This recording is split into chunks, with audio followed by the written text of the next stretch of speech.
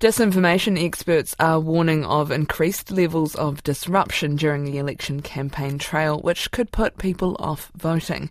On at least 3 occasions in the past week, political campaign events have been hijacked by protesters. The director of the Disinformation project, Kate Hanna, says it's going to become an increasing problem. The disruption is actually being promoted by not political parties, but by lobby groups and groups involved in disinformation. So they're instructing followers to go to political events and to disrupt them.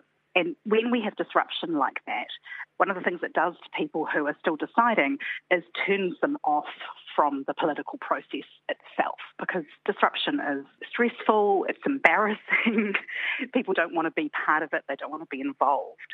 So do you have concerns that this kind of behaviour will change the way that people choose to engage in politics in this campaign, in this election? Absolutely. I have concerns that people will be less likely to attend in-person candidate meetings or fora where they fear there may be disruption, and they might be less likely to ask questions that they might want to ask of candidates or of parties in case there is a counter-reaction from a protester or group of protesters in the crowd. Have we seen this level of behaviour and disruption happen before?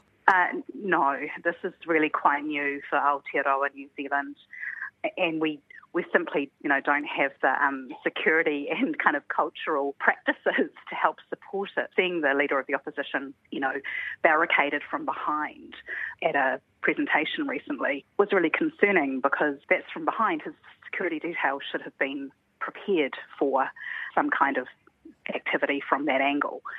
And while it was turned into a bit of a meme across the internet and social media in New Zealand, I found it really quite distressing. I felt the leader of the opposition had a right to be upset and distressed, and that had the roles been reversed and had it been a young wahine politician, I would have felt incredibly uncomfortable about that level of access, and I think we should feel uncomfortable about the level of access in that case too. So what do politicians or people on the campaign trail need to change in order to keep themselves protected, or how do you see the next 6 weeks playing out?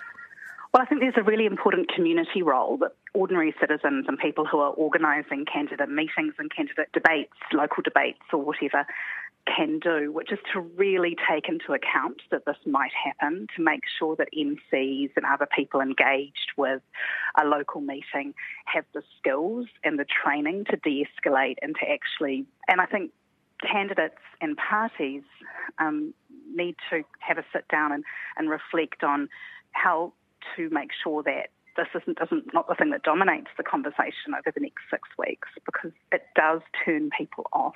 In terms of safety and security, is your advice to people in those spaces to increase security and have more people on hand, particularly for politicians, but again in those other spaces where community might be gathering? We think that would be the best way forward, would be for people to plan for what we would think of as maybe a hostile intervention, like we've seen in the last few days.